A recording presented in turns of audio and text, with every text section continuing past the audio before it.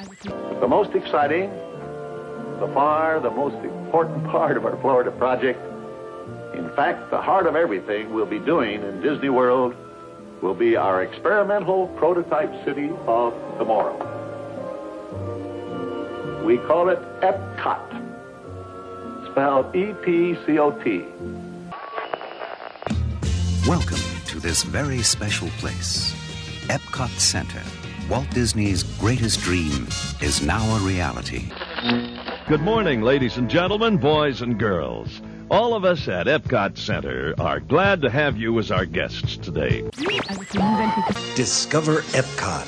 It's unlike any theme park on Earth. In this wondrous place, the fun and imagination of Disney come together with the innovations of the real world.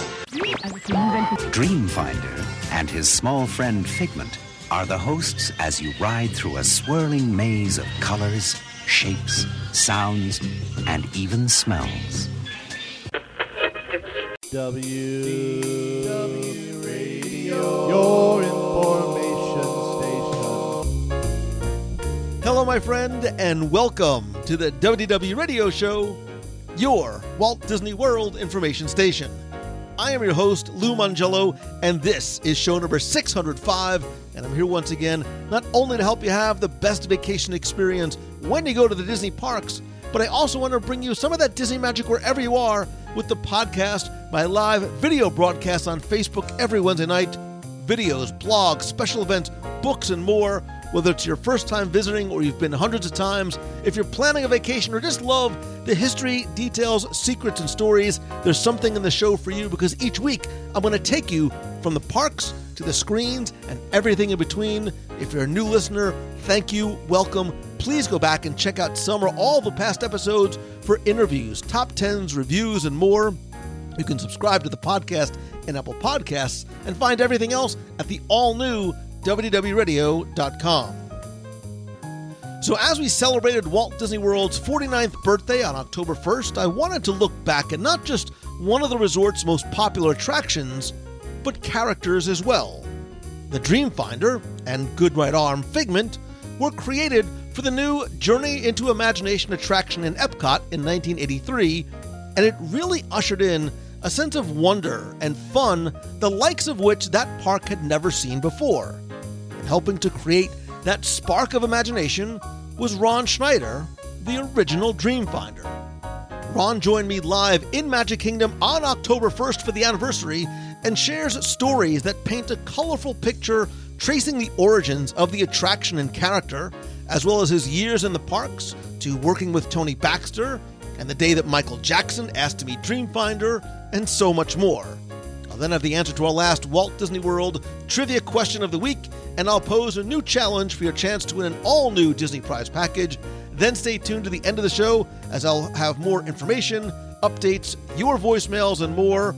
So sit back, relax, and enjoy this week's episode of the WDW Radio Show.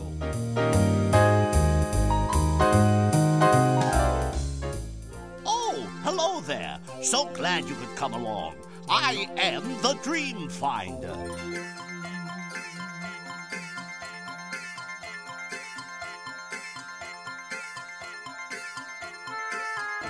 Today marks not just the grand opening of Magic Kingdom, but obviously Epcot Center years later in 1982. And in a perfect world, I would have loved to have dashed from here to Epcot, but we're currently in a one park, one day situation. But that's okay, because there's still so much to do here. And cover your mouth and nose, right, physical distancing, got it. If you're wondering, by the way, why I am sitting here without a mask on, I am in the Tomorrowland Terrace, formerly the Tomorrowland Terrace Noodle Station. Oh, spicy noodles, how I miss you so. But this is one of the, I believe there's 4 relaxation stations in the park where you actually can, this is a closed off area, you can actually sit here, take off your mask, relax, eat, drink, and recharge yourself, your internal as well as your phone batteries as well. So it is nice to have the mask off for just a little while. So while we are physically distanced, we are socially closer than ever. And I wanted to do something special for you today, and special for this birthday because it is a very unique year. And I not only wanted to bring you our walking tour and trivia this morning of Magic Kingdom as if we were walking here together, because I get that you can't get here maybe as quickly or as easily as you would like to.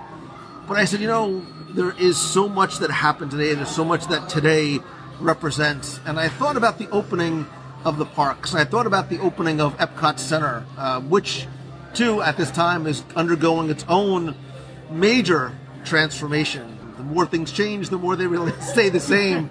And I thought back to early Epcot Center, not necessarily opening day in 1982, but opening day in 1983, when the game really changed. Really, I think, for the trajectory of the park, too, because on that day, the Imagination Pavilion opens, and we were introduced to not one, but two, count them, two new characters, not based on any intellectual property or movie, but that were created specifically for the park and instantly became fan favorites as well as personal favorites of mine. And because I raised my children correctly, while I have taken them on this current version of the attraction, my son still to this day remembers watching DVDs of the original Journey into Imagination, which remains his favorite. And today, I have brought you someone who knows that attraction better than everyone, because he not only wrote it and experienced it, but he lived it, because he was, and for me will always remain, the Dreamfinder. I want to introduce you, or reintroduce you, to my friend Ron Schneider, the original Dreamfinder from Journey into Imagination. So now I got to put my glasses on because I'll never be able to read the comments otherwise. I don't blame you. Wait a minute. I know, it's okay, very... I got it. Yeah, put your goggles on, too. This is what happens when you get to be our age. It feels so nice to be in the relaxation area without pants. And I think it said no masks, but I'm with you. Like I also removed my pants as well. So listen, we've known each other a long time. I was trying to. You were on the show back like in early double digits. I think somebody said show 16 or so, and then we actually celebrated. I think it was Epcot's 25th together.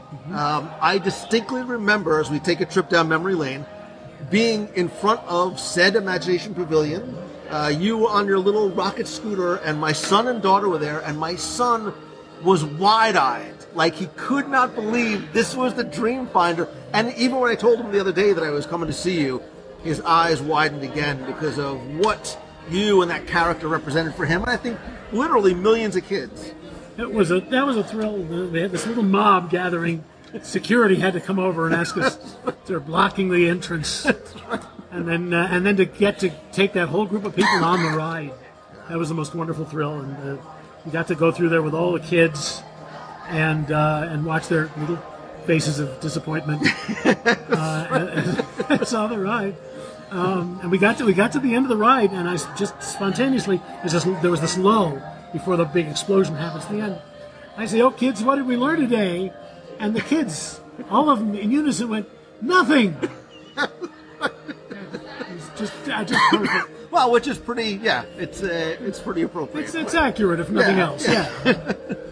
But it was wonderful to meet everybody, and I remember that day vividly myself. Yeah, and I can't believe how much time has gone by, but you still look as the same exactly the same. Yeah, it's amazing. No, notice I don't stand up, but still. And by the way, if you are watching live, again, thank you for being here. Please do me a favor, tag and invite a friend to come and watch. Ron's going to be generous and take some of your questions as well as we learn a little bit more. I think for people who don't know, I'm sure they'd be fascinated to find out, how does little Ronnie Schneider, how do you get to this role of Dreamfinder? How does that happen? Like, were you with the company already? Was it a newspaper advertisement? Did you just enter the wrong door? Like, just go, put on the costume. It's a combination of all those things. It's interesting that you start with little Ronnie Schneider, because that's really when it started. I was at Disneyland the day that the park opened in 1955. My father did some of the air conditioning work, and So I was there actually the second day. The first day was open to the public, July 18th, and grew up going to the park and always was interested in magic and puppetry. And in 1970, I saw the show at Disneyland, the Golden Horseshoe Review, starring Wally Bogue, and decided that's what I want to do with my life. I want to be an actor in the theme parks. I love the idea of doing a show. I do a two-person act, and the other person doesn't know their lines because they're the audience. And my job is to involve them in the things and get them to play along with me. So from 1970 to 1980, I worked at Universal Studios. I was a tour guide. I worked at Magic Mountain as a ride operator and a street performer. I worked at Wild Animals. And in 1980, I got my dream job doing the Golden Horseshoe Review. I was there for a couple of years when I saw a picture of these two new characters that were going to be at Epcot Center. There's one of them right there. And I heard they were going to be the only characters at Epcot. And right, because Epcot was a very different place. It was very much, there was no Mickey, there was no Fab Five, there was nothing. It was not supposed to be a fantasy park, it was supposed to be an inspiration park. And we were the representatives of the process of imagination, of creativity. So I went to my boss, Sonny Anderson, and I said, Sonny, if you're going to have this guy walking around, I want to do it.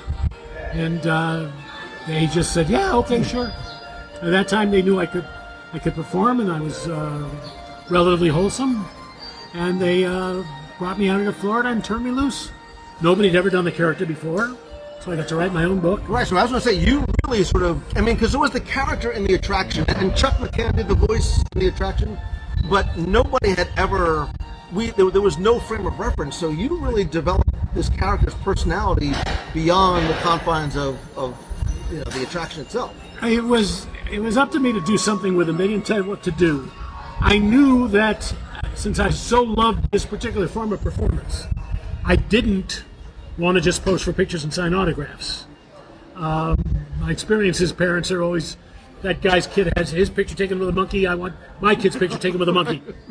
And if I was going to spend years doing this, the character was so wonderful, the story of the ride was so wonderful, that I had to do something that was worthy of Epcot and of the ride and of the characters that Tony Baxter had created. So I went out on set with the dragon and started playing with the kids in a nice way. And I started treating them like sparks of inspiration. Like I'd never seen a child before in my life. And I also let Figment take a back seat. He didn't need to be entertaining. He was already a dragon. So I would play with people, and believe it or not, they would play back. The trick I found was that there's only 3 or 4 ways a grown-up can react to a wizard holding a dragon. Once you learned what those 3 or 4 ways were, and you developed for each one 3 or 4 ways of responding, you got a show. So I could entertain the people who were waiting to have their picture taken. I could involve people in the theme of creativity, and this way carry forth the message of what was in the ride, and kept myself entertained at the same time. Well, I think that was such an interesting choice, right? And first of all, the fact they gave you that choice, as opposed to Figment Dreamfinder coming out, sort of knowing everything there is to know and trying to teach people, that sense of childlike wonder and amazement it empowered the kids to be teachers as well, and sort of, I think, brought Dreamfinder a little bit farther down to their level. Oh yeah. As opposed to somebody talking at them, they were somebody who was talking with them. I learned the best way to get somebody to play with me was not to come on strong. Not to go, hey, how you doing? I'm Dreamfinder. No. I would mirror the child, the way they were breathing, the way they were looking at me, and the way that they would cover their nose and their mouth and wear a mask at all times. Don't ever forget this. It's important. Wash your hands. Lou, we've been sitting here for 10 minutes. I know. You haven't washed your hands once. My parents have been telling me that for years, but now that the voice of God is telling me, I'm going to remember. Meanwhile,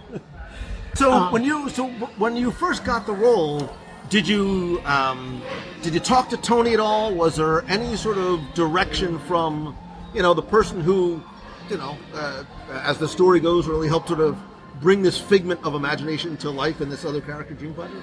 When I heard about the role, and I was first interested, I called a friend of mine, Ken Lisi. He ran the sound department at Wed Enterprises, now Imagineering. And I said, have you got a recording of the character's voice from the ride? Because I'd like to hear that, see if I could match it, and that would help me get the role. He said, yeah, come down to Imagineering tomorrow, and I'll give you a tape. So I go down to Imagineering. He brings out a cassette. It says Imagineering turntable on it. And then he says, come with me. And he takes me in and introduces me to Tony Baxter and Barry Braverman, who were the two people behind the ride. And they take me back, and they showed me the dream catching machine with Dreamfinder and Figment. The whole thing was set up on sawhorses and had just been programmed. And they pushed a button, and I saw the whole opening scene of the ride. First person to see it. And then they took me back in an office and sat me down and told me everything about where the character came from, what he represented, who inspired him. He was based on the guy who used to host The Wonderful World of Disney on Sunday nights. And they told me about the search for Figment's voice and everything they'd been through with the character. So I had all that going for me. Then I went to Sonny and said, can I do the character? They said, yep. And that's how I got the job. And yes, so I had it straight from the horse's mouth. And did 5 years with the character and just had a wonderful, wonderful time. And as I'm watching comments go by, people are saying that they remember meeting Dreamfinder. They remember, watching their kids meeting, the Dreamfinder. So he was there for 5 years. So he was as soon as the attraction opened in October '83? No. I was there from October 1st till summer of '87. The ride opened March 5th of 1983. But we were there from the beginning. I was the only one there for like the first 6-7 weeks. And then they hired a fellow named Steve Taylor, who wound up lasting the full 15 years. Okay. And he has the scars to prove it, really. Well, because then at one point, Dreamfinder wasn't there, and they had this very large iteration of Figment. That was after the ride changed. Yeah. When everyone complained there was no Figment, they brought out Figzilla, the 8-foot-tall version of Figment, which I never got. I was used to seeing this tiny little dragon. All of a sudden, I think Figzilla is a great way to put it. That's what he was called. And but that was long after Dreamfinder was gone. But there was Dreamfinder was there from 1982 to 1998. And I remember when it happened, and I think we talked about this.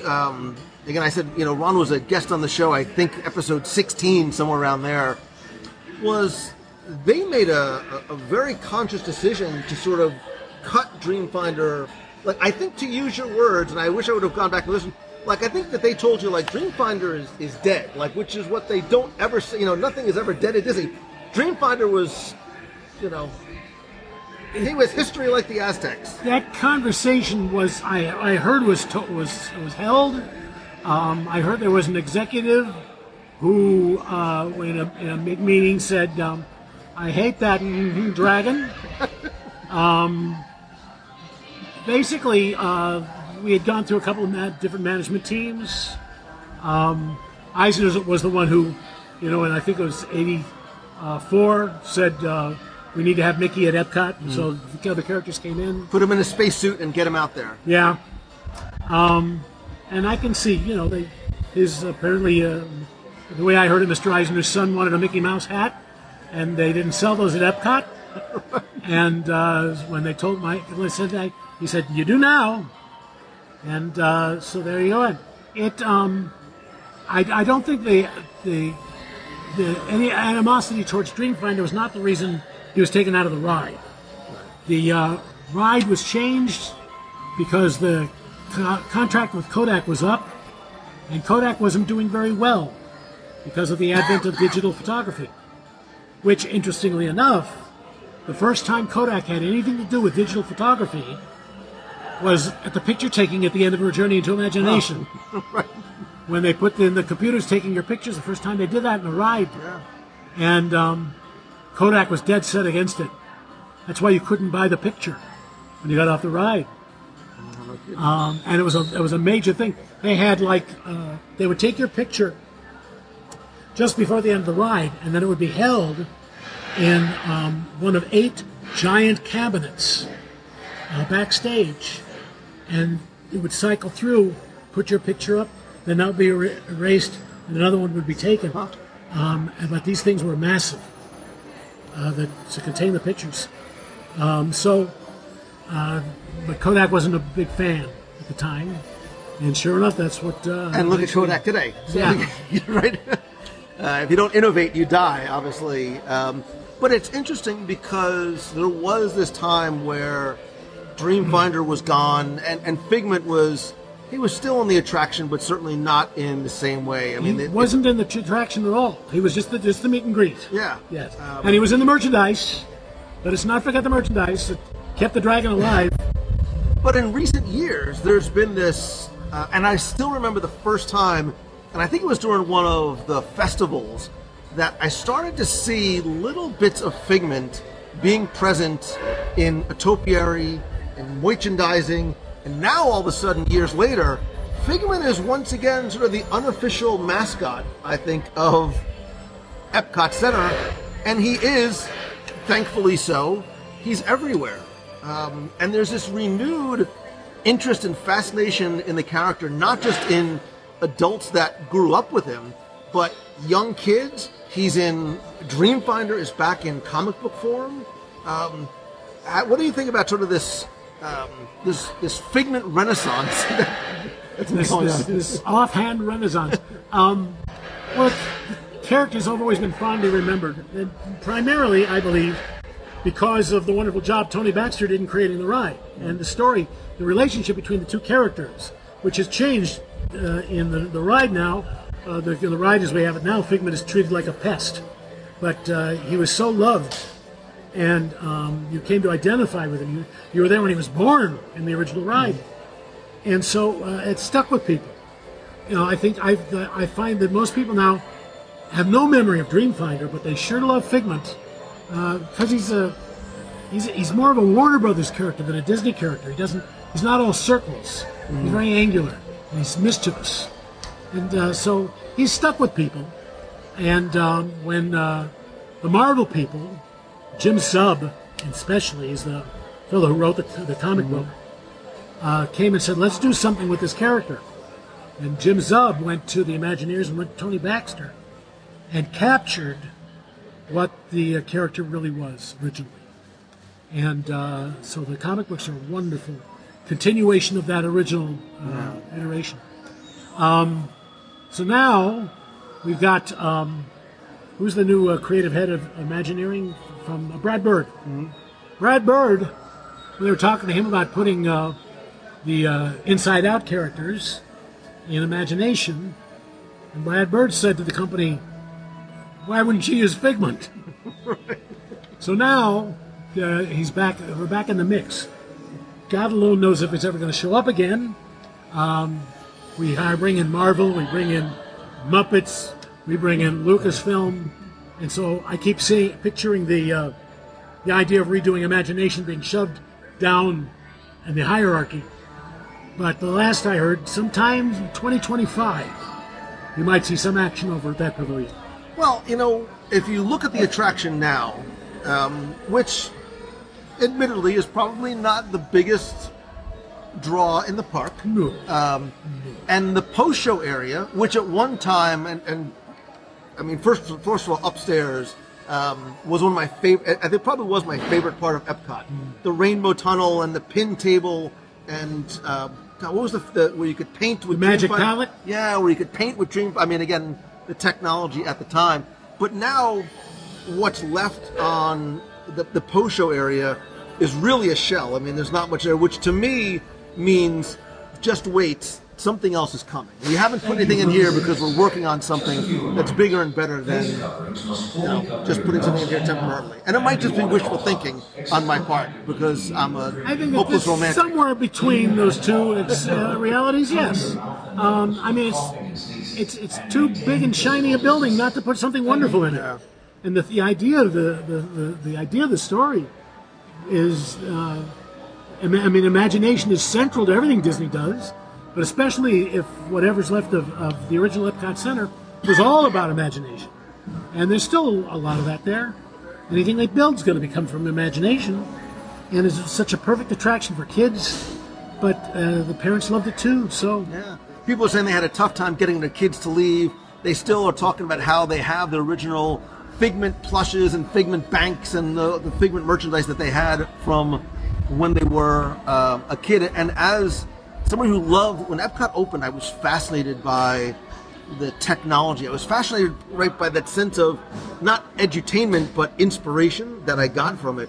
And I always felt as a kid that Figment, the Imagination attraction, was the one that resonated with me the most because it was this wonderful combination of technology and whimsy and inspiration and all those things that, again, we hadn't seen anywhere else. Certainly in that park, and even here in Magic Kingdom, it was such a unique. It's still, not the same, but it even in its original iteration, was such a unique attraction. It was the way that it reached out to you, the way that there's so much about that ride that was unique. The turntable scene where they stopped. It seemed that they stopped the ride, and you flew alongside Dreamfinder and the dream catching machine, and he could talk to you. This is one of the things that Tony Baxter went into when we had that first meeting. He said we needed to stop the ride. We needed to talk about imagination. We couldn't do that while we were moving. You can't, in most of these rides, you can't tell the story, a linear story, and you had to in this ride. And so they came up with the idea. It was based on the way film moved through a projector. The way a film moves with sprockets, and then it meets a gear, and it travels around the gear. And they were looking at that, and they said, that's the way we'll stop the ride. We won't stop the ride. We'll make it look like we stopped the ride. And the result is this wonderful 7-minute scene, more like actually 4 minutes, where they could talk to you and put across the idea and then expand upon it through the rest of the attraction. And what people don't realize in the current version is how much of the original attraction track was cut. Right? It's 40-50% of the original attraction was cut down for the second iteration, which is obviously the same track layout we have now. Yeah, if you go online and do a search for Imagination Ride layout, you'll see a breakaway of the building, and it shows what the original track was like and what it looks like, what they're using of it now. Yeah. I saw people saying that they wish that they could bring back that, because I think that the original would stand the test of time, not just because of, again, each room had such a unique message and feel and story that I told. I still remember the Avalanche room and the realm of literature. There was the realm of art, performing arts. So what about science and technology? And then there was the image section, which was about photography and cameras and like that. So you had those 5 realms.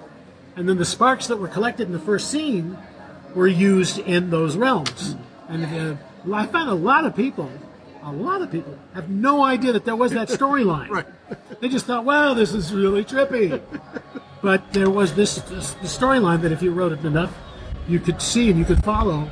And there was this message underlying the whole thing.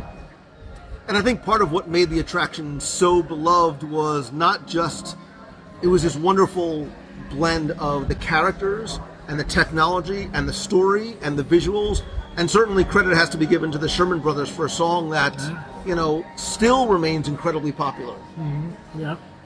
Yeah, everything came together with that ride like nobody's business, and it was hairy putting it together.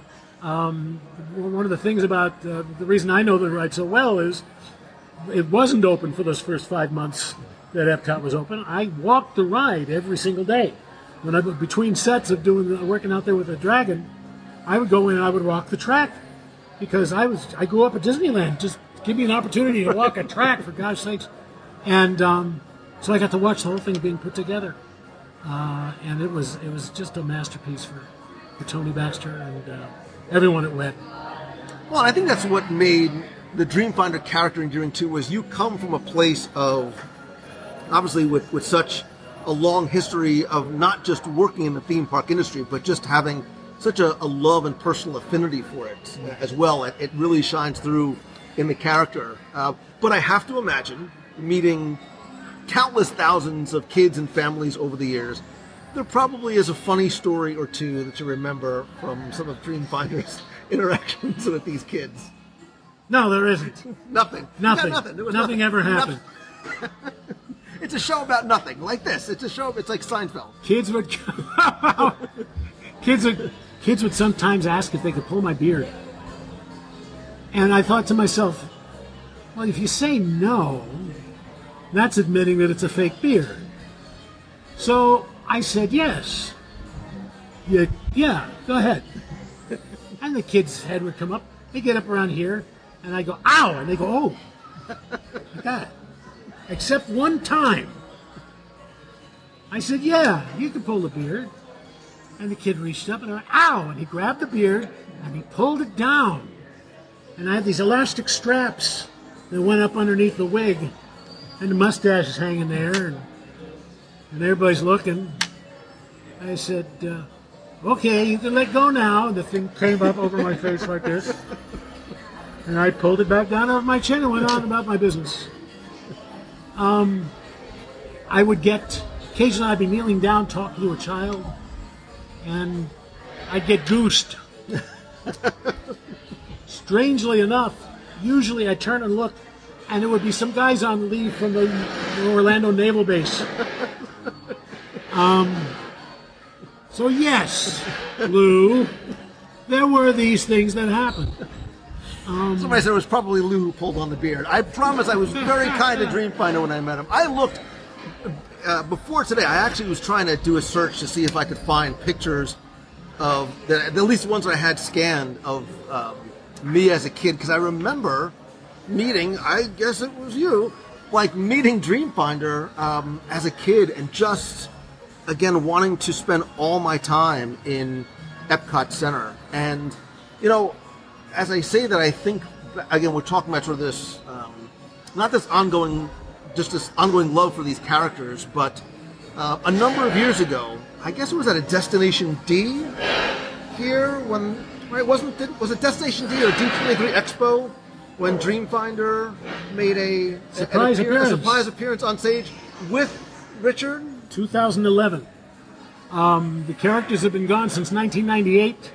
I was having lunch in 2010 in California with a fellow who worked for D23.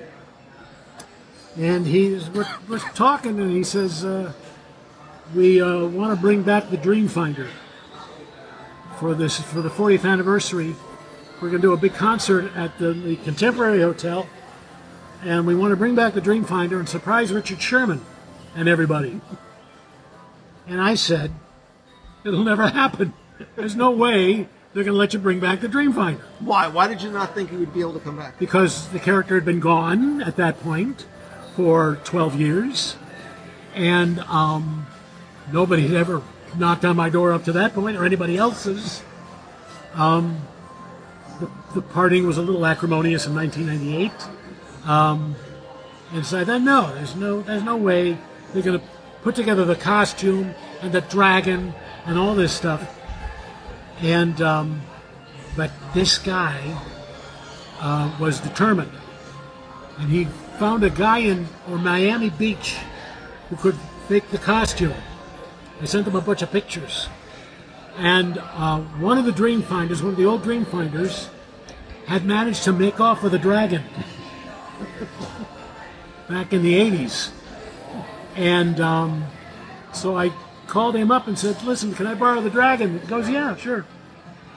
So he sent me that, and we put this thing together. Nobody knew about it. Nobody knew about it. The stage manager, the day we did it, and Richard Sherman and Tim O'Day, who was handling Richard. The only people who knew what we were up to. And I showed up. And by the way, this story is told in extreme detail in my book. I was like, where could they learn more about stories of... Well, as a matter of fact, Lou, the book is called From Dreamer to Dreamfinder, A Life and Lessons Learned in 40 Years Behind a Name Tag. End of plug.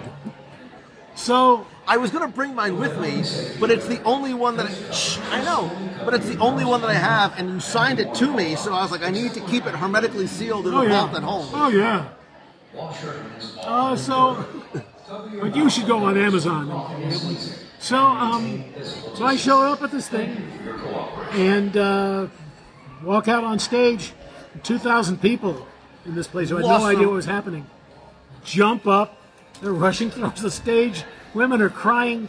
The front row was Tony Baxter and Bob Gurr and Marty Sklar and all the people who built the parks are there. And it was amazing. And we sang One Little Spark with Richard Sherman. And the place lost its collective marbles. It was amazing. I was there and I saw it. And it was not only was it a surprise, but it was one of those, look at who is up on stage, all at the same time. And the welling of emotion, of the flooding of memories and joyful tears was a special thing. Somebody asked, is there video? I'm sure there's video on YouTube. As a matter of fact, yes. I had a friend who was working for the company at the time, and he was working that day at the show. His job was to make sure that nobody videotaped the show. He was there to make sure no one was taking pictures or videotaping the show. I came walking on stage. This guy whipped out his phone and started filming. So if you go on YouTube, search for Dreamfinder D23, you'll find it. Yeah. It's there. Yeah. I've watched it a couple times. It was a special thing to be in that room when it happened. It was just after that when I saw the response online after he posted the video. That's one of the things that got me to write the book. Made me realize I needed to write the book. Well, which also makes me think, because of that type of response, it's indicative of a more global feeling about the character. And again, we're seeing Figment in merchandise. We're seeing him as sort of the mascot of Festival of the Arts, obviously, and even some of the other festivals as well. I feel like, and maybe it's wishful thinking, that the handwriting is on the wall, that there is something more for Figment that is to come soon. Because I was convinced after last D23 Expo, as they announced all the changes to Epcot, we noticed that Imagination... There was the model. And there was no mention of Imagination. And I'm like, okay, I get the strategy. They don't want this to get lost. They don't want the impact of this to get lost in everything they're announcing here. They're going to save this for Destination D when it comes back to Walt Disney World, and blow the minds off of the local people who have probably even a closer connection to it. Again, thanks COVID for everything that's happened since then, but I still believe that. Ron, It's one of the great side effects of being as positive a guy as you are. I'm not going to give up hope. When you look for the good in people, you take a microscope to these things. I am also convinced that somewhere behind locked doors in Glendale, there is a hell of a ride, maybe 2 or 3, that are sitting on the shelf somewhere. Yeah, it's too good an idea, it's too good a concept for Epcot not to do something with it someday.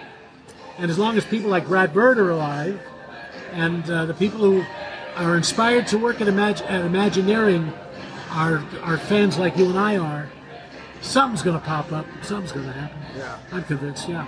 And they don't have to license it from anybody either. We already own it. So if they came to you and said, Ron, you are the Dreamfinder, what should we do? What should we include in this attraction? What sort of input would you give in terms of what you'd like to see happen or return to a new iteration of it?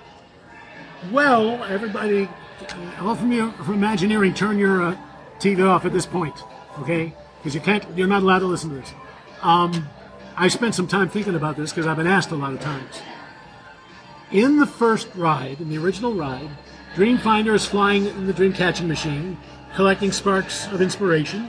which he then uses in different realms of creativity. Okay? You take the ride vehicle from Journey to the Center of the Earth, Tokyo. Which is spectacular. You got this little bus, where people are sitting, looking out the sides. You put people in there, you give them cannons that can suck up sparks of inspiration. They're flying the dream catching machine. See? They're going through the sky now.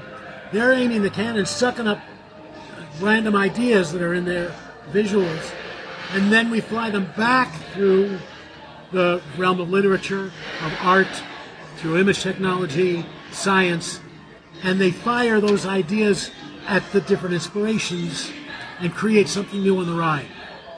This is the same story, but now the guest is the star. Those people were sitting at that other table and they were watching. Yes. They were watching the video while they were watching. Yes. So, thank you. Bye. Thanks for leaving. Thanks for coming. Then leaving. Well, and I love it because that's, in 2020 and beyond, that's where we are in terms of wanting not just passive experiences. We want something that truly is interactive and allowing us to partially play the role of storyteller and story creator too. And if you give people at least the sensation and the feeling that the actions that they're taking on the ride are impacting the outcome of their story, then also you have the rewritability factor sort of going through the roof. That's what a theme park is. A theme park is not something that you watch, it's something that you experience. The product of a themed entertainment is not the architecture, it's not the food, it's not the music, it's not the rides. It's your experience of the rides and the food and the architecture. And our product is that guest experience. The medium is the guest. And so it only makes sense that anything we do with the ride would put you center stage and make you the Dreamfinder, which is what the original ride was anyway. That was the point of the original ride. That's really smart. As much as I want to see Dreamfinder come back, I do. Oh, I want definitely. to see the character come back. You should be there saying, step out to your left.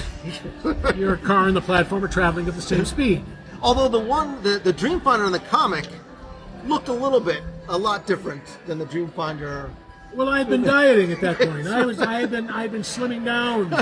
I had a tummy tuck, and when I posed for those. But since then, I've let myself go.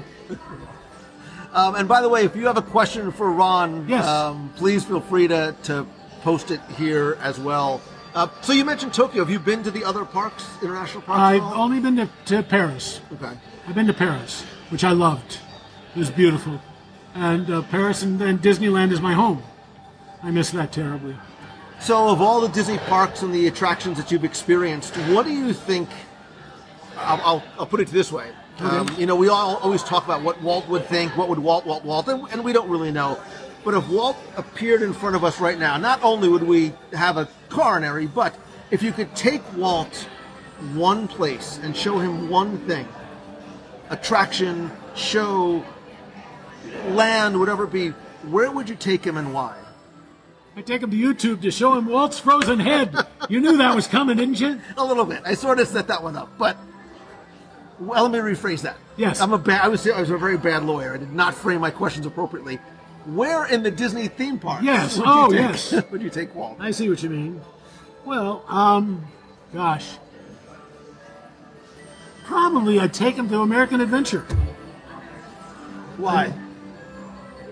I would want him to see. See, if you took him on Rise of the Resistance, you wouldn't know what he was seeing. You took him on Flight of Passage, he'd probably curl up in a ball, sit in the corner and whimper. It's overwhelming. But American Adventure is such a forward step from what he knew. I mean, here I'm dealing with this in a very realistic way. Right. I'm trying to. And obviously, we all know of Walt's patriotism too. So I think you would love to see it just from a personal perspective. I would take him on Fast and Furious. No, you wouldn't. No, I wouldn't. No, you would not. No, I wouldn't. I would not allow that. Spider-Man, you can take him Spider-Man, take him on Spider-Man. Take him on Spider-Man. No, I think because he had, I don't know if he had an inkling of American Adventure coming up. You know, there's a book called Waking Walt. Have you ever seen or heard of this? I have it. I've never actually gotten around to reading it yet. Oh, you've got to. Because in the book, he goes to Epcot Center, and he sees American Adventure. Maybe that's where I got the idea. Which I think for a lot of people, you know, I think Epcot's almost like the easy answer, you know, because... That was his baby. Although some people are concerned, would he potentially not like what this version of Epcot is versus the one that he had in his brain on his deathbed? We don't know how different they might be. Well, remember, he wanted to do that industrial park. And really, that's, I think, what his Future World turned into was a version of an industrial park. He went through displays from the big companies, and you cover up your nose and your mouth, and you wash your hands. And that's the future. So I think he would have. I think he would have like Epcot a lot. No, I think that. I mean, given enough time, you know, give him a couple of weeks, he could see the whole thing, and I think he'd be very pleased with most of it. Not right today, but. So somebody asked, there was a couple of questions, yes. And I think Jim asked. Would you be, if Disney said to you, hey, we would love for you I'm too old to don the costume again? And I'm not in any shape. No. I thank you. Now, they would never have to ask me twice to come in and have a hand in it and teach other people to respect the character and use the character for its full potential and not just pose for pictures and sign autographs, because it's too good a character for that. There's too much there. And he can be every bit as effective as me as taking the ride. But doing it myself, I'll do the voice, but that's about it. Somebody asked if you still have the original costume, and do you have any souvenirs from the attraction or any Figment merchandise of your own that you treasure? I got a fair collection of Figment merchandise. I recently spent a couple months in the hospital, and I got a sleeping Figment one day, and I got the new baby Figment, the plush that came out here, and I got this Figment that sits on my shoulder now. You can get one of these. We need to get you a new magnet. Yes, the magnet. I lost the magnet. The first time I used it, I lost the magnet. I got some pins like that, but I lived with that damn dragon for 5 years. If I want to have Figment next to me, all I have to do is thrust my elbow painfully forward, crook my thumb down, and I can feel him there, as a matter of fact. Fred wants to know, and I don't know who this is, do you know Tommy Walker? Tommy Walker is a Disney legend long before I came to the company. He was the man who invented the entertainment at Disneyland. Okay. His father was Vichy Walker, who was the leader of the Disneyland band when it was created. So no, I never met Tommy, but I know of him. Jamie says she loves you, Ron. She does. I think a lot of people love you. Jamie's just the only one who's actually come out and said it. Yeah, that's not my Jamie, but I'll take it. Thank you. Do you get people even now, like when you're out, recognizing you? Like these ladies keep looking over. I mean, they're our friends, but they keep looking over like, is that Dreamfinder? Is that the Dreamfinder? I think part of it is because we're in the pants optional area. But as a matter of fact, I was rolling through the park today with my mask on, and somebody went, "Hi, Ron." Yeah, I get recognized. And then they have the children with them. They say, "Hey, this is the Dreamfinder," and the kids have no idea who the heck I am. Well, that's bad parenting right there. Exactly. If they're not taking if they are not showing their kids the original and really the only good, I remember the sadness that I remember walking out of that second awful iteration, going, "What?" to my dad, like, "Where's Figment? Like, what? Did I miss something? Like, Dad, like, Figment wasn't in the ride. Like, we almost couldn't believe, like, what did they do? What was?" And I understand what the thought process was, but it was a sad day. It was a sad day in Epcot Center. I've heard this story a couple times. I'm sure. Again, a lot of people asking about your fondest memories. people agreeing with you that they think Walt would love American Adventure. A bunch of people were asking me, what are you doing? What are you doing now, Ron? I don't mean right this very moment, but just, what's going on in Ron's world in general? I do voiceover work occasionally. I do plays. I've done some online Zoom plays with a group called Playwrights Roundtable. And I got a project working. Keep your eye on YouTube the next couple of months. Something's coming up. You've always got... And look, I love seeing this. So Brian Scala says, it's wonderful to see you again. Thanks for being such a wonderful part of my childhood. Like, how does it make you feel knowing that you breathed life into this character with unscripted, had that much of a positive ripple impact literally decades later on people? In the 1970s, when I first started to dream about a career doing this kind of performance, there's a wonderful fellow by the name of Alan Watts who talks about Eastern philosophies, and but he lectures about Eastern philosophy for Western minds. And he talks about how all of life, all of reality it's a dance that energy is doing. We're all made of star stuff. We're all just molecules vibrating at different patterns. And one person in their life can't hope to make that much of a difference. It's like waves on the ocean. It's just endless. But the way to make a difference in this world is to be a part of a larger wave. You are a perfect example. You have sent out ripples for days. You're like this boulder in the ocean. I don't know if you've ever heard this simile before. I became inspired by the Golden Horseshoe Review. It's a show that ran from 1955 to 1986. 5 and 10 shows a day. I wanted to be a part of that wave and carried that tradition forward. With everything that I've done in my career, I've always moved towards impacting people's lives in imaginative ways. Dreamfinder was a part of that. It wasn't the be-all and end-all. I've gotten to do a lot of different jobs. Usually I last 5 or 6 years in a job. I learn everything I can, but then I want to move on and do something else in a new aspect of this particular art form. So when I got to get up on stage at the Golden Horseshoe for the first time in my life and use my real name, that was a big deal.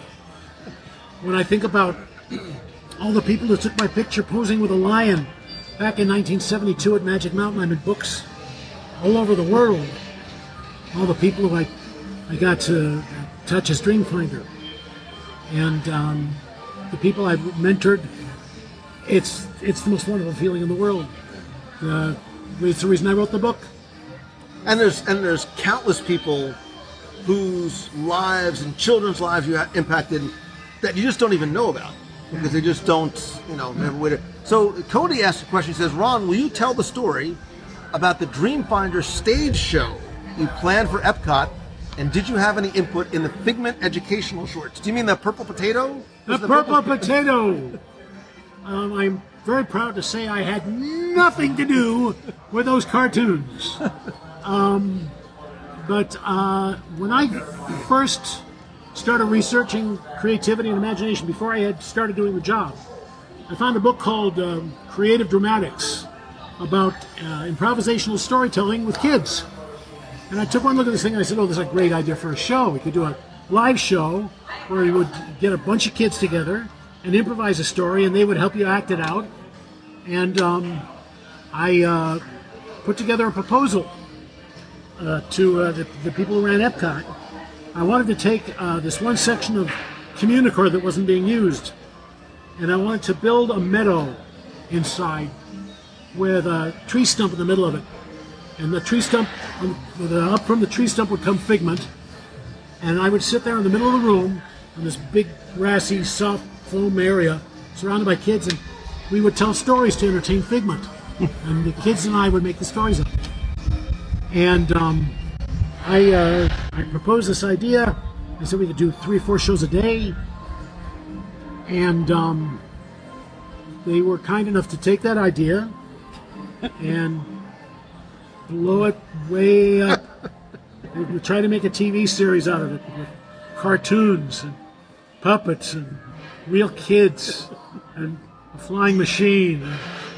And we spent like a couple $1,000 on miniatures, and storyboards.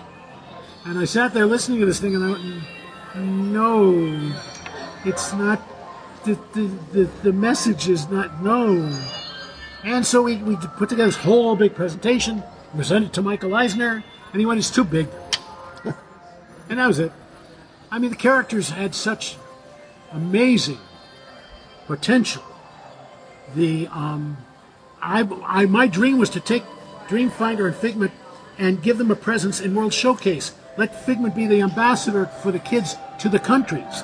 I mean, they opened the Kid Cot things, the crafts areas. I said, but that should have been, Figment should have been opening the door for that. I wanted to do a storyteller album where Figment escapes from imagination and Dreamfinder has to go chasing him around World Showcase. And that way, Figment would learn about the countries, the kids would learn about the countries, and would be a treasure hunt in the book, blah, blah, blah. But it was not to be. Well, hopefully somebody's listening and they make that happen. I want my nickel. Face coverings must fully cover your nose and mouth. Figment face coverings? You can make Figment face coverings? The merchandising would be huge. See, everybody needs to walk around like this. Cover your mouth and nose when coughing and sneezing. Do you miss them? Do you miss those? Do you miss sort of I miss Figment. I miss having... The two things I miss are having Figment next to me, having that spirit, and the kids' faces. It was... I mean, look at this. This is no substitution. People are asking about... Yes. Again, it shows how much... The questions that we're getting in such a wide spectrum shows how much they care about you and this character. So they want to know... A few people were asking about the current plans and this transformation that's going on right now in Epcot, taking maybe a little bit longer than we had originally hoped, but this movement into the next chapter and phase in the future while still keeping what appears to be one foot firmly planted in the past. What do you think, assuming that everything that was on those D23 drawing boards is actually going to happen? What are your thoughts? Epcot will never be, no matter how many thrill rides they put in, it'll never be the Magic Kingdom. Magic Kingdom is the Magic Kingdom. Epcot is a more contemporary park. It's not timeless. No, the Magic Kingdom is timeless. Epcot is really a more contemporary park. They'll put in timeless attractions, but I think there's room enough for both. Yes, it isn't as dry as it once was.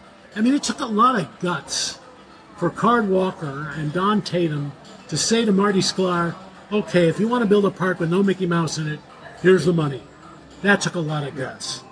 And there was a purity there. There was a mission there that people responded to a certain extent. There were people who were disappointed there was no Mickey Mouse, definitely. I think that the stereotypical, pervasive, oh no, they shouldn't ever change anything at all, ever. No way, please. They've ruined my childhood when they took out Maelstrom. Because yes. everybody loved the oil rig. The oil rig was huge. I have so much oil rig merchandise at home. I have like an entire shrine, Figment on one side and the oil derrick on the other. I'd slap you except for the razor burn. I shaved like 5 minutes ago. I know you did. I watched it. So people are always going to complain, oh, it's not Epcot anymore. And it's not the city that wanted, blah, blah, blah. Really, paying customers do not own this park. All we ever know is what we've seen. You scratch a Disney fan, all they want is Mr. Toad to come back. Because they've seen Mr. Toad, and they want Mr. Toad. I would prefer 20,000 Leagues to come back. Exactly. Thank you for poisoning my point. Thanks for being rational and saying 20,000 Leagues. Yeah. I don't want Dreamfinder to come back simply because I saw what they did with Figment when they brought him back. Not to say it couldn't be done right, But Could he come back? wary. Can Dreamfinder come back, whether it's a more comic book iteration of him or even, Dreamfinder doesn't have to be fat. He doesn't have to be that character. Fat's a harsh term. Cuddly. Cuddly, that's right. And boy, have I become cuddly. I got a lot of cuddle. Look at the video on YouTube of me in 2011. That's some major cuddles there. You can just search for that too, Dreamfinder major cuddles, and you'll get a very different video, I'm sure. Dreamfinder is not any of the physical manifestation. He's an idea. He always has been. And that's what made him precious. That's what made him memorable. And so he can look like anything. He can do anything. He can be anything. That's what being the Dreamfinder is the possibility to be anything. And so I'm not worried about them getting the voice right or the look right. I'm worried about the spirit of the character and him carrying that message because that's what Walt was about when he built the parks. That's what Tony Baxter was about when he designed the ride. And that's what theme parks need to be about. They need to be about something in you, something that you can respond to. And Dreamfinder was at one point a lovely example of that. I think the world can use a little bit more Dreamfinder and Figment in it, more than ever. So, yeah, I'm as much Dreamfinder as I'm going to be. Thank you. I saw somebody else asked, and I'm not sure if I asked you this already. Do you have favorite attractions in the parks, or ones that just you rode and just sort of blew you away, just from a theme park enthusiast perspective? Tower of Terror, I think, is absolutely brilliant. Horizons was wonderful. I say this all the time. Horizons Adventurers Club, it's like the ex-girlfriend, meaning you don't really love her until she says she's leaving you. They're like, oh, no, you're my favorite, please don't go. Horizons never had a line, and then all of a sudden everybody wishes Horizons would come back. Well, first of all, Horizons was one of those rare perfect attractions. It was a people eater, so there was never a line. The ride system was brilliant and comfortable. There was all these visuals. It was long, told a great story, had many wonderful surprises in it. I would get off work I put the Dragon away and go ride Horizons. I loved it. As much as I hate puns, Kitchen Cabaret always entertained me. How'd that song go again? I don't know. I don't remember. Who remembers? I'm going to get him to sing, and I'm going to get him to do the voice. Don't worry. What? Oh, you want the imagination ride? Oh, come on. How can we not? Figment and I have enjoyed our journey into imagination with you. Now leave me the hell alone. I still kept to this day. Oh, I wish I could get it on my phone. You either left me like a voicemail or something years ago, and you're like, and I'm not going to do a bad Dreamfinder impression, but you're like, this is the Dreamfinder, and I'm out of work, and I'm looking for work, and if you're looking for me, I'll be working on I-4 and like pumping gas or You something. do that better than a couple of the Dreamfinders did, actually. Hello there, this is the Dreamfinder, your unemployed host of the old Journey into Imagination. If you have any work, please get back to me, but in the meantime, you're listening to WDW Radio. They get it right a lot. Of course, I will never be able to ride a Flight of Passage because now they build rides that I can't ride. I hope to ride Rise of the Resistance someday instead of just watch the videos. Don't watch the videos. I have to. You can't because God knows if I'm ever going to get to ride the thing. So no, I have to. I take it you haven't watched Beauty and the Beast yet. I have not. I refuse to watch anything until I see it with my own eyes. I admire you. It's difficult to do, but when I did go to Tokyo for the first time, when I saw Pirates in Shanghai for the first time, and I was my mouth was agape at what I saw. Tokyo is remarkable in every sense of the word. If it wasn't for people like Jeff Lang and Big Fat Panda and Martin Smith, I would have no idea what was going on in the parks at all. I mean, I'm not that mobile, first of all, and second of all, I don't have the funds to do the traveling. Send your donations to Dreamfinder at yahoo.com. It's actually Dreamfinder and Lou go to Japan.kickstarter.com, because that's the one where That's the one, yeah. The two of us. I'll be your guide. I'll help guide you through, only because I've been there. It's Tokyo Disneyland, Tokyo Disney Sea specifically, is what happens when you go to Imagineering and go, here's all the money that you want, have at it. Knock yourself out. You want to do a Jules Verne? Do you want to do 20,000 Leagues? Journey to the Center of the Earth? Monster? Knock yourself out. Hello, give kids the world. Hello, give fat Jews the world. And some of the best food you'll find in any park anywhere. Yeah. Oh, yeah. Favorite place Dreamfinder likes to eat in Disney World? Coral Reef. I love Coral Reef. Just the lobster bisque. I'm a sucker for a good lobster bisque. Yeah, you like lobster bisque? Ooh. This is not a plug, but it's a plug. Have you been to the boathouse yet? No. What?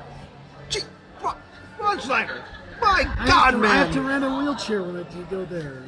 Listen, I'll make a deal with you. You rent the scooter, I'll take you to Boathouse. That lobster bisque is going to, not that you're wearing socks. If you was wearing socks, it would knock your socks off. I mean, you can't order anything else. Just lobster bisque and a side order of water, and that's it. Because I'm on a fixed budget. Tammy had lunch at Coral Reef yesterday. Yeah. Did you mention my name? No. Mention Ron's name. They add 10% to your bill. Devin says we should be doing this live from the boathouse. Yeah, we're gonna make boathouse happen. What was the true size of Figment? It depends which one you're talking about. The one in the ride was taller than the puppet. It was more lizard-like. Just like all Disney characters, when they put them in merchandising, the proportions change to suit whatever they're doing. Figment had to fit a human arm, which he barely did, as a matter of fact. Let me see, how cool do you get a voicemail from Dreamfinder? A lot of people, when you did the voice, they lost their collective mind. Like hearing that voice once again brings back a lot of good memories for people. Doesn't that make you feel good? Like, when you get to be my age, I think you'll think about this more, but you start to think about words like legacy and what you leave behind and the impact, hopefully positive, that you've left on the world behind you. Do you think about, do you sit back in your chair at night, lick the Dorito dust off your fingers and go, look at what I've left behind. Forget the other roles that you've had, but just from that one role for those few years? The vast majority of my life is spent sitting back, except the main difference is Cheetos. It's Cheetos. Same thing, yeah. It's the same orange dust. Yeah, same orange dust. Yeah, definitely. That's really the greatest satisfaction I've got, is being able to look back. I did 40 years of it, and the people that I've been able to influence and entertain.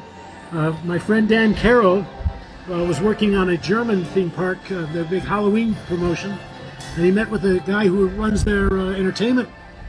And the guy's got my book on his desk, and he says that I refer to my book all the time.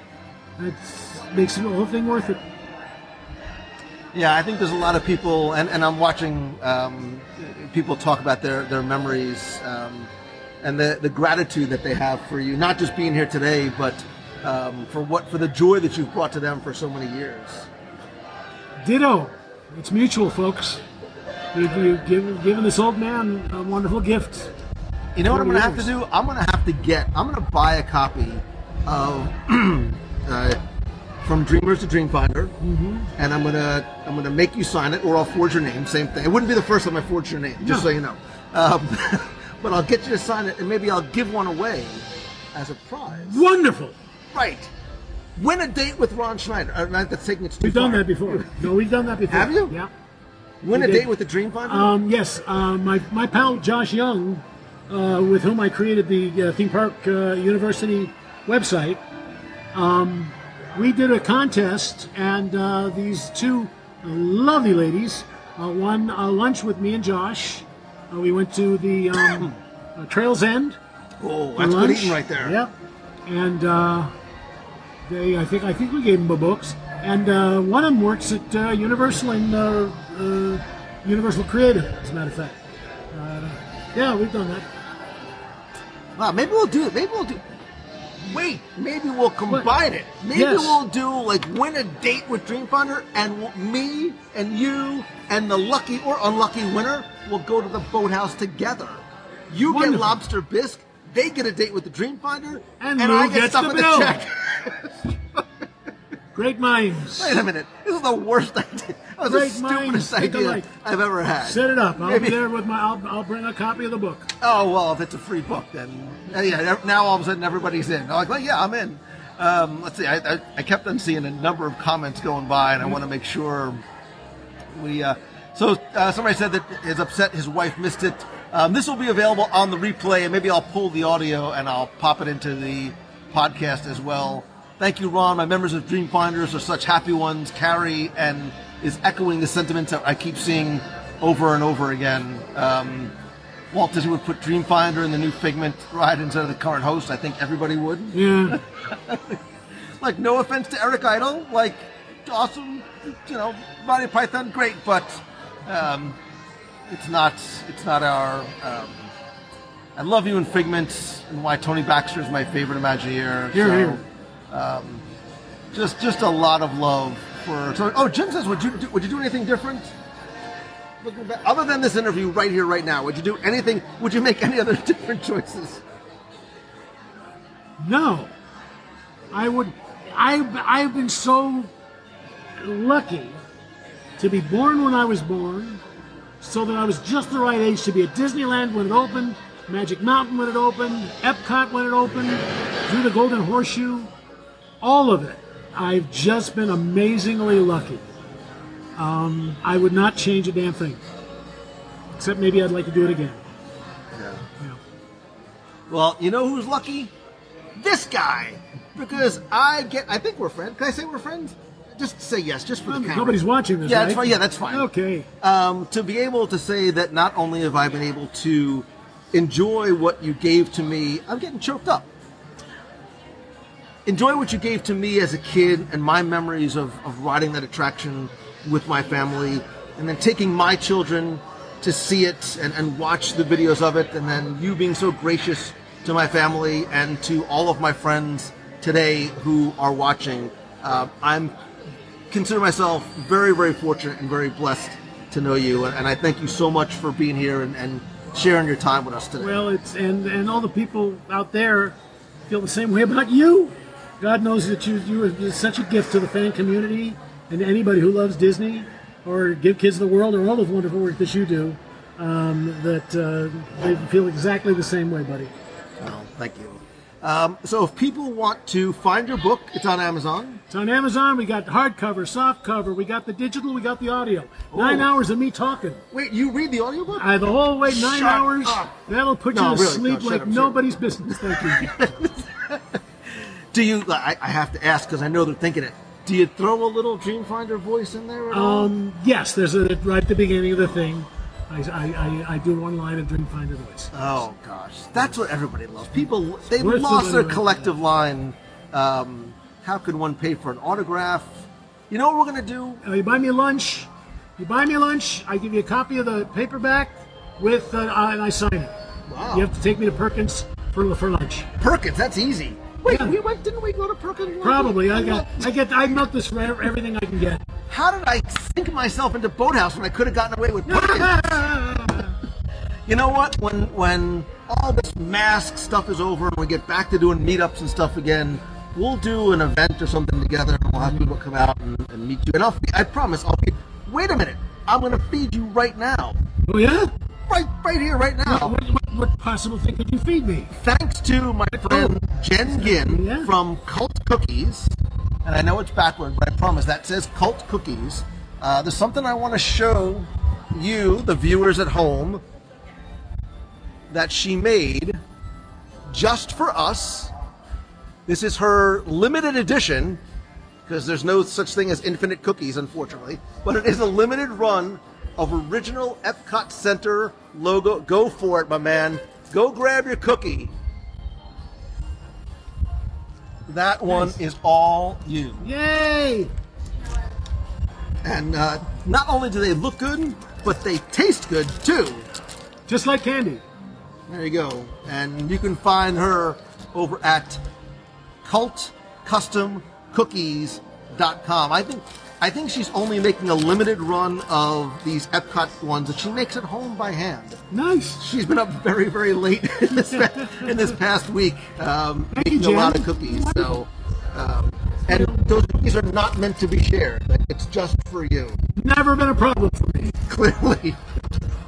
So, I will make sure I put a link that people can go and get your book. But it's From Dreamer to Dreamfinder, and as you know, and also Walt's Frozen Head is on YouTube. The Further Adventures of Walt's Frozen Head, and I'm on Facebook, and like that. And I think you hinted at, you got something else in the works. Project coming up in a couple of months, I think. When that happens, we'll do all this again. I'll ask you different questions. Oh God, I hope so. Yeah, because these were awful. He's Ron Schneider. He is one of the good ones. Classic, dare I say, legendary. Can you do us one last favor? Can you take us out with just a little bit of, and this is all you, man, with just a little bit of Dreamfinder? Figment and I have enjoyed our journey to imagination with you. And now it's time for you to go and explore your own sparks of inspiration in the ImageWorks, the creative playground of the future. There. Ron Schneider. I love it. If it wasn't weird, I would hug him, but it's weird and COVID and all that kind of stuff. It's weird. We'll hug after you're gone. Listen, thank you so very much for watching. If you happen to be here in Magic Kingdom, I have not one, not two, but 1, 2, 3, 4, 5, 6, 7, 8, 9 more cookies that I will give away. Come find me right here, right now at the Tomorrowland Terrace Noodle Station Relaxation. Come here, come over. And get the... There's actually somebody watching. Grab a cookie. Look, it's Darlene Nagy, formerly of West Seneca, New York. Do you know who this guy is? I do, Ron Schneider. It's the Dreamfinder. Yay. Do you have a question for the Dreamfinder? Anything you want to know? He'll answer anything. Anything. Thank you for your Not necessarily. Favorite color? Truthfully, yeah. That's it, as a matter of fact. Purple. What made you become the Dreamfinder? I think it started at about $13.50 an hour. And then it got up around $16, actually. Wow. $16 an hour. A day? No, an hour. An hour? Woo. You're going to buy me. He's going to buy me Mojo. Dreamfinder was at the time, the most expensive character they had out on set because the cost of the wigs, beards, mustaches, costumes, and maintenance on the dragon and paying me. That wasn't your real beard? Can I pull it? It was a rental. Can I pull it? Oh. So I told everybody, people say, "Is that your real beard?" I say, "No, it's a rental." So that's what made me become Dreamfinder. It was just a perfect character. There's an opportunity like that only comes once in a lifetime. That's wonderful. I love Figment. He's one of my favorite characters. You never had to work with him. Oh, this is true. This is true. Yeah. What was your favorite part of being the Dreamfinder? It all really led up to this moment, right? I mean, that was really what you were really hoping for. Yeah. Getting to. I'm sorry, I'm not that big a liar. At the kids, seeing the look on the kids' faces, and when I could get an adult to act like a kid, those are the best times. I've had a lot of the question I asked is what was my favorite of all the jobs I had, and each one of them had its own special thing going for it. But with Dreamfinder, it was the kids. Yeah. Have a cookie. Pick a cookie. Go ahead before they all pick your favorite Epcot pavilion. Come have a cookie. Come on. Horizons. Oh, I knew Horizons was going to go fast. Do you want to No. Listen, clearly this is a body that does not need very many more cookies. Wait, before you pick it, you've got to identify what all the remaining ones are. Which one is this? Yeah. Sing it. Come on. Where the glow, feel the glow. of your learn the thing in your mother. Yeah. That one's yellow. It's not the yellow pavilion. The yellow pavilion. The Cowards Pavilion. It's from the Making of Me Pavilion. It's not This is the Broken Pavilion. It's Epcot's Broken Dream. This is Shattered Earth. Oh, too soon. Again, you can find these, and again, I think they're a very, very limited run at cultcustomcookies.com. Have you told your story about Michael Jackson and some of the other stars that you got to? I'll tell the Michael Jackson story. That one's fun. Okay, so I'm up in my break room. I have a beautiful dressing room upstairs, and I get a phone call saying Michael Jackson's downstairs and he wants to meet the Dreamfinder. Okay, so I throw on the Dragon and I go downstairs. And I walk out into the garden area, and the whole thing's roped off. All of it. There's nobody there except Michael Jackson. And so I go over, and he's just charmed by us. And the night before, the Thriller video had debuted on MTV. And so I said, by the way, we saw the video, the new video. I said, really? And he took his sunglasses off. And my hand to God, there was a red patch and a green patch and a blue patch. He was all the colors of the rainbow. He said, didn't you think it was too dark? And I said, no, they wanted your eyes to pop out. He said, oh, okay. We found out later that when he would visit Epcot, he would use our dressing room as a place to hide out from the guests. So we redecorated. We took one of the big posters for Captain EO. We cut Captain EO's face and put Howard the Duck. And I just found a copy of it. It's online. There's a picture of it. You can see it online. But yeah, that's my Michael Jackson story. Oh, that's too He was very nice. Very, very nice. I was hoping to do the Michael Jackson voice and do a little Mama Say, Mama Sa, Mama Kusa, but no. No, that. All right, listen. We have a lot of cookies to eat. Thank you again so very much for being here. Thanks, Ron Schneider. You are a good man, Charlie Brown. We very much appreciate you. Thank you very much for spending and sharing your day with us here in Magic Kingdom to celebrate Walt Disney World's 49th anniversary. Get out there. Don't just choose the good, be the good. I love and appreciate you.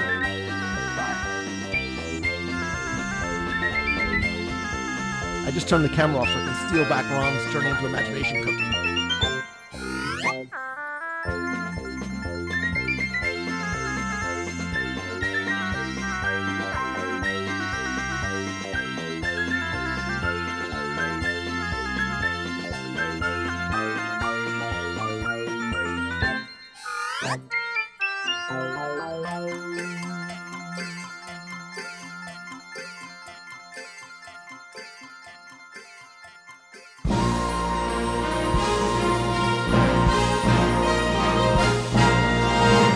It's time for our Walt Disney World Trivia Question of the Week, where I invite you to test your knowledge of Walt Disney World's history or see how well you pay attention to the details, sometimes in what you see, hear, remember, or even taste.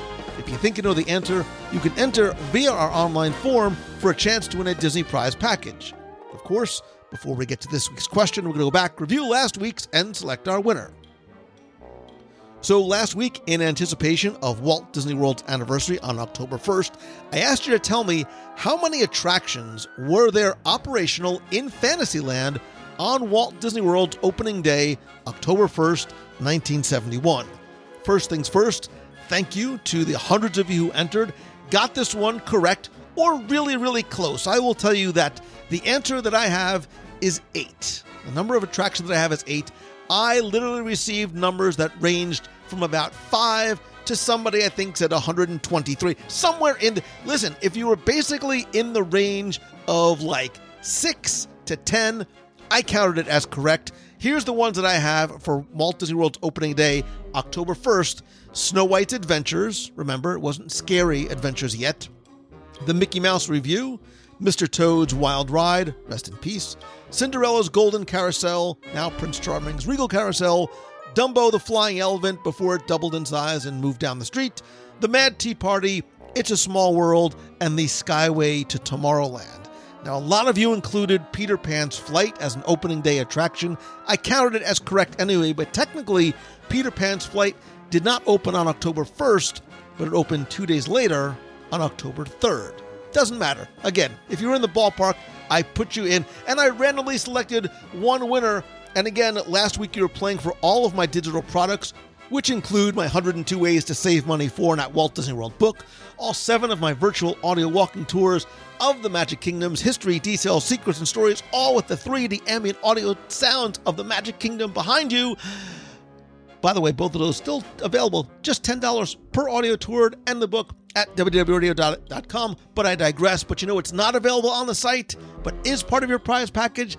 A brand spanking new, I swear I haven't used it before, it's a WDW Radio new blue cobalt mug, only available as a prize for the trivia contest. And last week's winner, randomly selected, is Crystal Stosich from Chicago. Crystal, you use the online form. I have your mailing address. I will get your prize package out to you right away. If you played last week and didn't win, that's okay, because here's your next chance to enter in this week's Walt Disney World Trivia Challenge. So as long as we're chatting with the original Dreamfinder about imagination and Figment, I of course have to ask you a question about our little purple friend. And tell me this week, what TV show inspired Imagineer Tony Baxter to give the little purple dragon the name Figment? I'm looking for the name of the TV show that inspired Tony Baxter to give the dragon the name of Figment. Now you have until Sunday, October 11th at 11:59 p.m. Eastern to go to wdwradio.com, click on this week's podcast, use the form there. Again, you're going to play for the book, all the audio tours, and a brand new mug. Also, don't forget to check out my daily-ish Disney trivia over on my Instagram stories and Instagram posts. It's easy, fun. There are no prizes, but you do get to test your knowledge and hopefully learn something new along the way. Again, I'm at Lou Mongello on Instagram. So good luck and have fun.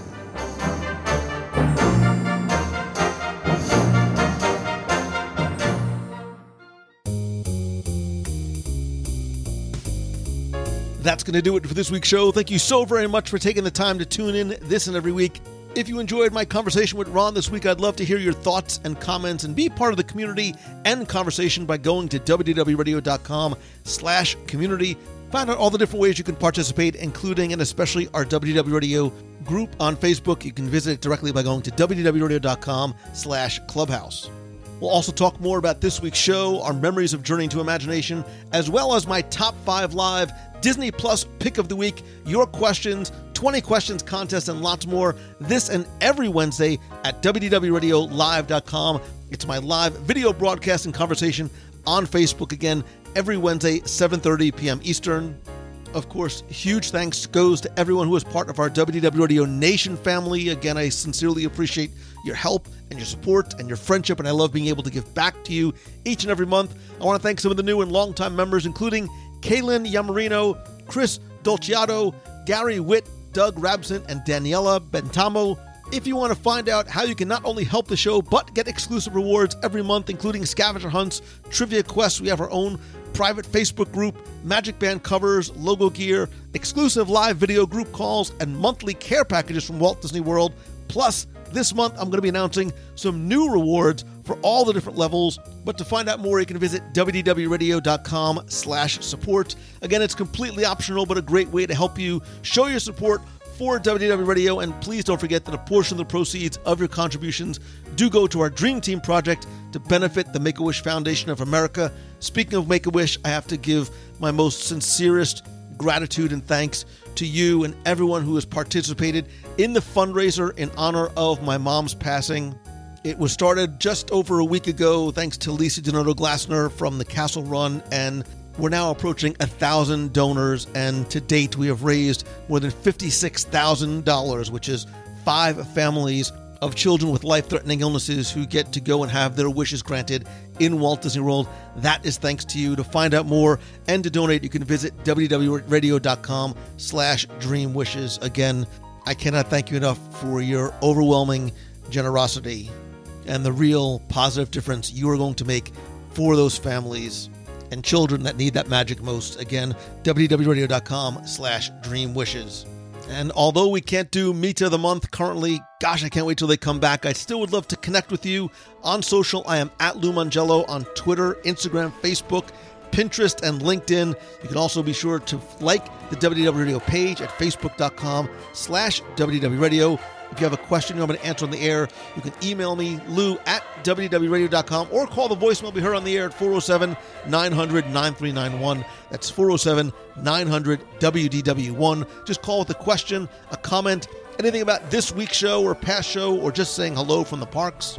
If there is some way that I can help you turn what you love into what you do with mentoring, coaching, one-on-one calls, you can visit LouMangello.com. Find out some of the different ways that I can try and help you.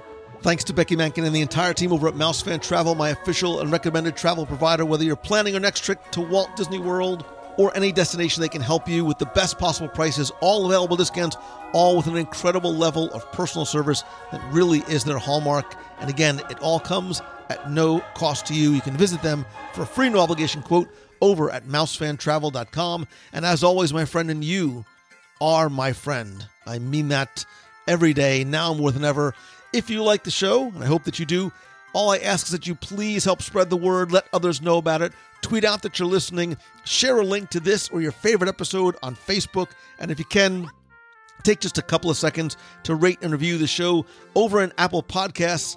I'd like to thank some recent reviewers like Disney Missy, who says it's the original and the best. Lou taught the world what a well-made, kind, well-researched, enjoyable, positive Disney-focused podcast was, and he's been making them for years. Wow, thank you. I started listening to him when my daughter was an infant. She's in high school now. Yikes, I just felt old. If you listen to only one Disney podcast, listen to WDW Radio. Lou puts out an awesome show and positivity to the universe at the same time. And Mick in Iowa says, thank you, Lou.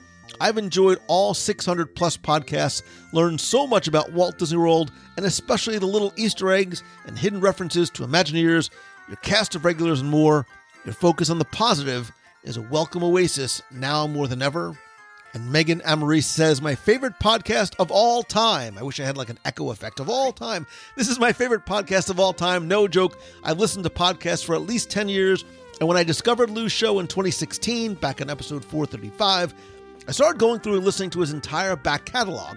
I already know Lou's going to say, wow, that's a lot of Lou. I am. Other podcasts have gone into my listening lineup and dropped off, but WDW Radio has remained in my number one spot and will stay there for good reason. Wow, thank you. His content is always so interesting, whether it be diving deep into the history of an attraction, delicious restaurant reviews, or top-notch guests.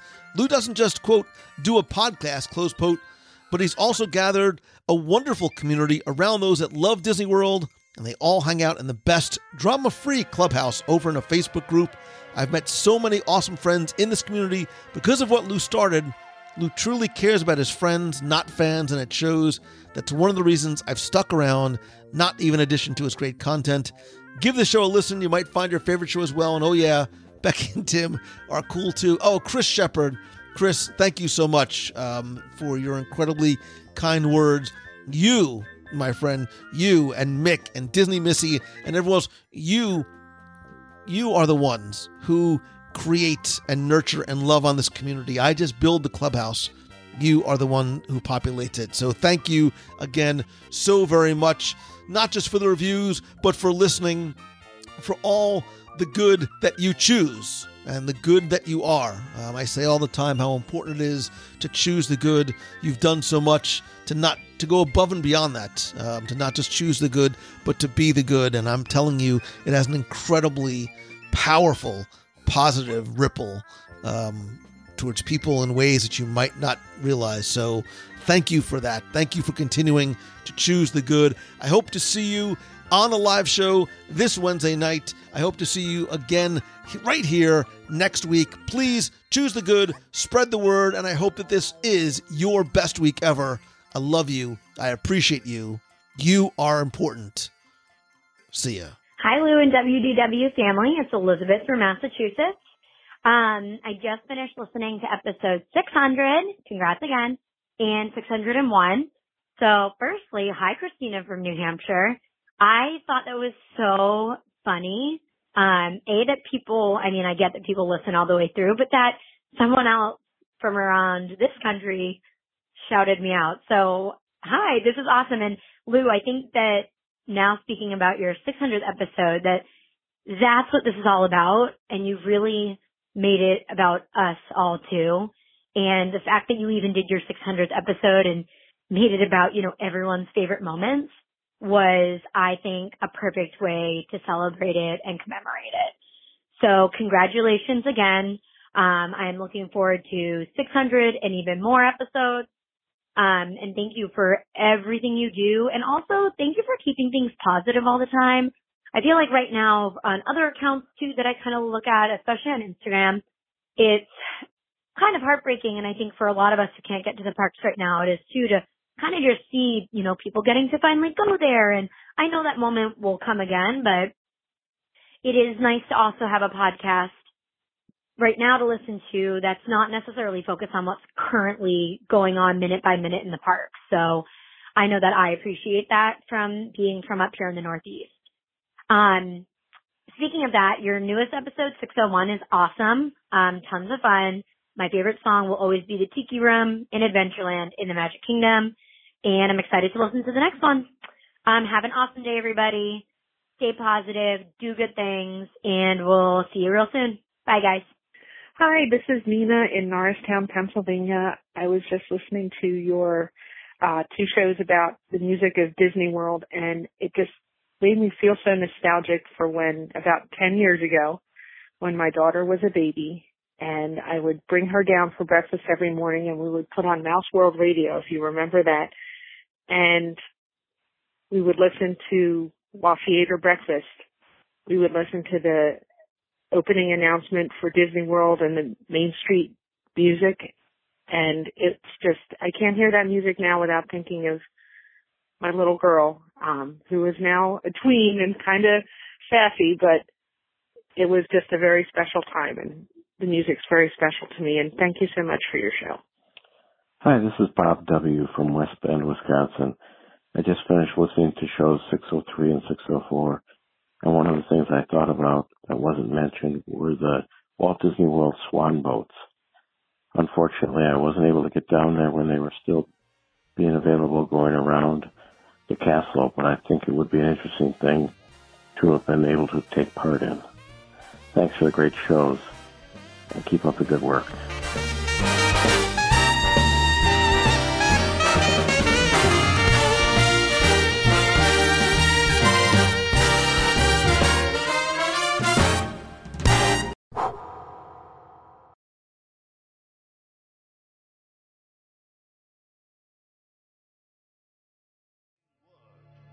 Like Shriek or Killer can spark the mind to start a thriller. Add some more sparks like Dagger, Blood, and Gory, and then a mystery story.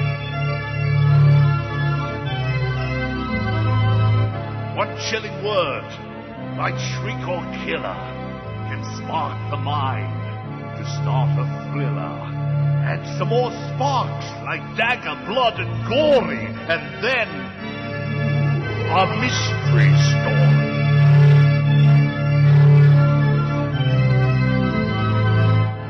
Mix red and gold from autumn flowers, purple and blue, from twilight hours, green summer hills, and rainbows play a part. A painter's brush, a work of art. Mix red and gold from autumn flowers, purple and blue, from twilight hours, green summer hills, and rainbows play a part. A painter's brush, a work of art.